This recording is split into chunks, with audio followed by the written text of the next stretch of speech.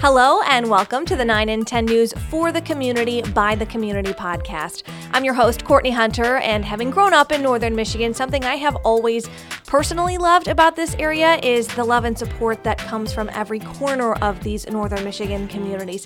So the goal of this podcast is to promote and get to know the many local nonprofits and charities and their work, along with individuals who really leave an impact on their communities through outreach or volunteering. If you ever want to nominate a group or individual, please send me an email. That's at Courtney Hunter, CourtneyHunter at 9in10news.com. I'd love to hear all about who's making a difference where you live. As more file for unemployment and lives change, more people are relying on nonprofits to fill the gaps they no longer can. Rotary Charities of Traverse City studied the needs filled by local nonprofits, and today, Executive Director Becky Ewing joins us to break down what they learned. Hi, Becky. Thank you so much for talking with us today on the For the Community by the Community podcast. Can you start by telling us a little bit about yourself? Well, thank you, Courtney. I really appreciate the opportunity to be here this morning with you. I am the Executive Director of Rotary Charities of Traverse City. I have served in this role for almost 2 years. Before that, I was staff to the foundation. Before that, I actually co-owned and ran an environmental consulting firm. I did some work with Northwestern Michigan College to develop the Water Studies Institute, and so I have a background in I have degrees in English and biology, so I have kind of a both-sided brain, master of all trades or jack of all trades, master of none kind of approach. So, but this work of being part of Rotary Charities has been just an incredible gift. It's an organization that has been a gift to our community for over 40 years, providing over $63 million in grant funding to the 5 counties, and also working in a niche that a lot of foundations here locally don't work, which is systems change and capacity building. So we are sort of uniquely positioned right now to see what's going on in the system of delivery to people who are hurting. Yeah, the coronavirus has definitely taken a toll on every single person, really, whether it's unemployment or figuring out how to work from home, or the virus itself or your health. So it's kind of impacting everything there is. But nonprofits specifically, you guys did a study on their needs right now, and can you talk to me a little bit about that study? Sure. So as we entered into this new COVID-19 world, we, as a staff, decided that it would be really helpful for us to make decisions going forward if we had our antenna out and listened to what's happening, not just in our community, but then also we're constantly scanning the landscape for what's going on nationally and beyond the nation, to understand what our philanthropic partners in the world are doing and how they're responding at a time of chaos. So this particular study was really focused on folks here, hyper-local, so in that 5 counties, and we tried to keep it simple and ask just a few key questions because we knew everybody was struggling to adapt in a very quick way to a rapidly changing situation. And so that we had almost 100 responses, which was a pretty good response rate in a time of chaos. Yeah. Go ahead. No, I was agreeing for sure. With so much going on, it's nice that people were able to respond and get you that information, because hopefully it will help them in the end too. Right, because we had a notion that we needed to shift some of the things that we were doing to be more responsive to these emerging needs. And instead of just trying to guess and pin the tail on the donkey in some way, we really wanted that to be an informed decision. And certainly our board expects that from us as we begin to shift and change. And I looked through the study earlier. It kind of talks about some of those main needs. Of course, nonprofits are always looking for donations and things like that.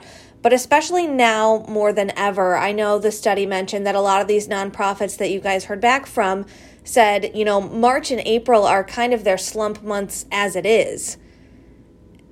So, right. How can people help some of these charities right now? Well, nonprofits have across the country have evolved over the course of the last 30-some years to be gap fillers. So things that government maybe used to fund but don't fund anymore.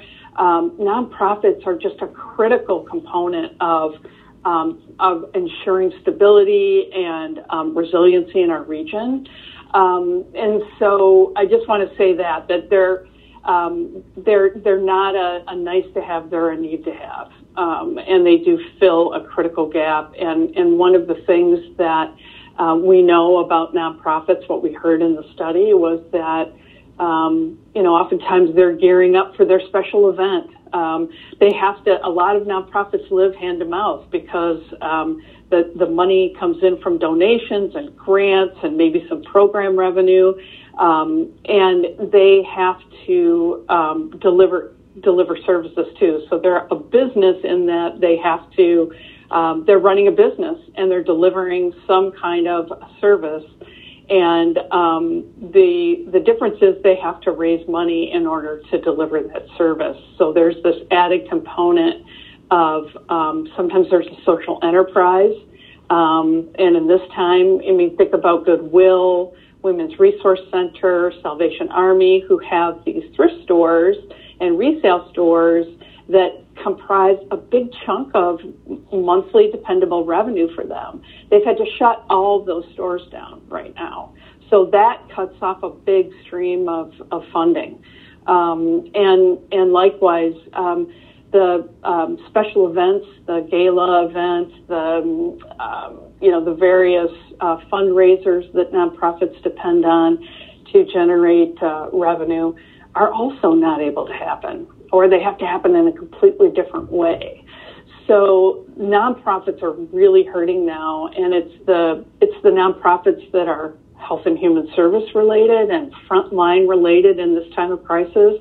But what we're hearing from other philanthropic and research organizations is, donors will be directing money there that maybe they didn't before, and the other nonprofits sort of in a secondary tier that are going to suffer are the arts and culture, environment, recreation, some of those nonprofits that make this region so special and so attractive to others. So it is the urgent, emergent need right now to feed people and house people and keep them safe. But then there's also this the system that we've set up in the region of having a really thriving arts and culture scene, of having beautiful natural spaces that have been preserved for us to use. So it's a both and right now. All nonprofits are hurting. Yeah, and especially at a time where a lot of people need them most right now. So exactly. While I feel like the obvious thing too is if you have the ability to donate to some of these charities, that's a huge plus, but I know a lot of people are also struggling financially right now. Did they mention, a lot about how people can help in other ways? Because I know the study also mentioned they're, trying to take things virtual and from that work from home type perspective. Are there any skills that they're looking for that people could lend their knowledge if they don't have the money to give? Absolutely. So actually the United Way has set up a link on their website for volunteers. And so that's a really great place for people to look. I mean, if there are some tech people out there who maybe are laid off, or maybe they're more flexible because they're working from home. One of the big needs we did hear was nonprofits moving to remote work. And that means, having the hardware that you need in order to do that, but it also means having the broadband connection. And a lot of our slightly rural areas and then our very rural areas don't have that connection. So, that would be a great way to volunteer. There are some other volunteer opportunities beyond that I would highly suggest people go to the United Way website to check out and see where they might be able to give some of their time and expertise, for sure. Yeah, because I feel like a lot of people are thinking, a lot of things are closed, or I know a lot of food pantries, their volunteers are often some of those people who are a little more vulnerable, so they're not able to come in and volunteer right now. So the important thing to remember is that there are still volunteer opportunities. They just might look a little different right now, right? Exactly. And, trying to maintain all of the health precautions that we know are what we need to do in this time. So, providing masks or bringing your own masks, staying 6 feet away from others, wearing gloves and washing your hands a lot. So there's still an opportunity to volunteer. And it is a really great way, I think. Also, just working remotely myself, there are days when it's really tough. Mm-hmm. And to get outside yourself and outside this sort of isolated place we find ourselves and give back can be a very healing thing for others. Yeah, absolutely. And I know you guys, there was something in the study also about the Urgent Needs Fund. Can you talk to me a little bit about what that is? Yeah, so that is a fund. I want to lift back just a tiny bit to talk about collaboration, because that's something that certainly we as a funder are looking for in our grantees. And funders don't always model that same collaborative behavior that we ask our grantees to display. So this, I think, is just a tremendous model of collaboration between funders. And we convene regional funders here. There are probably 30 plus folks from all kinds of foundations and then, individual donors to talk about, issues and what we're seeing and what we're funding. And so we use that group to have a conversation with the Community Foundation, United Way, the Olson Foundation, the Harrington Fitch Foundation, and Rotary Charities. We were kind of the five who came to the table to say, what can we do? So we all came together, and then we talked to this group of funders, and the power of bringing, instead of us giving in a single dollar in community, hoping we're going to feed somebody, what this allows folks to do is make a donation at the Community Foundation to the Urgent Needs Fund. And then we meet, that group of five meets every week to look at the grant applications. And it's really intended for folks who are working on the front lines of the COVID crisis. And so feeding, transportation, other needs like hygiene items, that sort of thing, and getting the dollars together and consolidating that money in one place has really leveraged quite a bit. So there have been a couple of challenge grants for folks who are interested in donating, and there was a $55,000 donation to that fund from an anonymous donor, and that was met in less than 2 weeks. Rotary Charities Board a week and a half ago said that they wanted to put we put $10,000 in originally. They put in another $50,000 as a one-to-one challenge grant for community members to come alongside us to fund this. And so I think we're over halfway there, meeting that challenge already. Wow. But it's a way to give $1 and get $2 into the community in the way that's most needed. So I think to date, we're on track to raise over $500,000. That's incredible. And it kind of helps people who are saying, I want to help. I have the ability to help right now and donate, but I don't know where to start. So people are able to donate to that fund, and then you guys are able to assess where it's most needed, how it can be most responsibly spent for the needs that need to be met, right? Right now. Yep. And our board, our organization doesn't typically fund things like this. And I really salute our board and being nimble and being willing, based on what they heard in this study, to say, you know what, we don't typically fund, emergency needs like this, but we're gonna shift and we're gonna put some money there because this is what we're hearing from our community. Yeah, it's definitely a time where everybody needs to be flexible, and so it sounds like that's what you guys are doing. Yeah, I think we all are. It's been really it's been a really great, successful campaign so far, and I think the application is really simple. So if nonprofits that are working in that space are interested in applying, it's just a 3-question survey or 3-question application, basically. And like I said, we meet every week to make those decisions. So it's a very quick turnaround. And is that just on your website, or where can those nonprofits find that application? Certainly you can link to our website, but go right to the Community Foundation website. So the web address there is GTRCF, so Grand Traverse Regional Community Foundation.org, and you'll see the Urgent Needs Fund there. And so I know you said that you guys have been meeting weekly to kind of discuss these things. Have you made any contributions so far? And if so, where have they gone? Right. So, and I can actually send you a complete list, if that's helpful. I can send you a link to a complete list. But we have funded anything from Salvation Army to Generations Ahead, the teen parenting program at Traverse City High School, to the Goodwill for the increased costs that they have for staffing and cleaning at the inn, for sheltering homeless folks, to Safe Harbor, to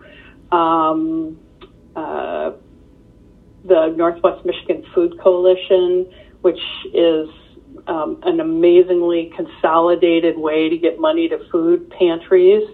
They're working extremely collaboratively there. To Food Rescue, getting fresh food to folks in the pantries.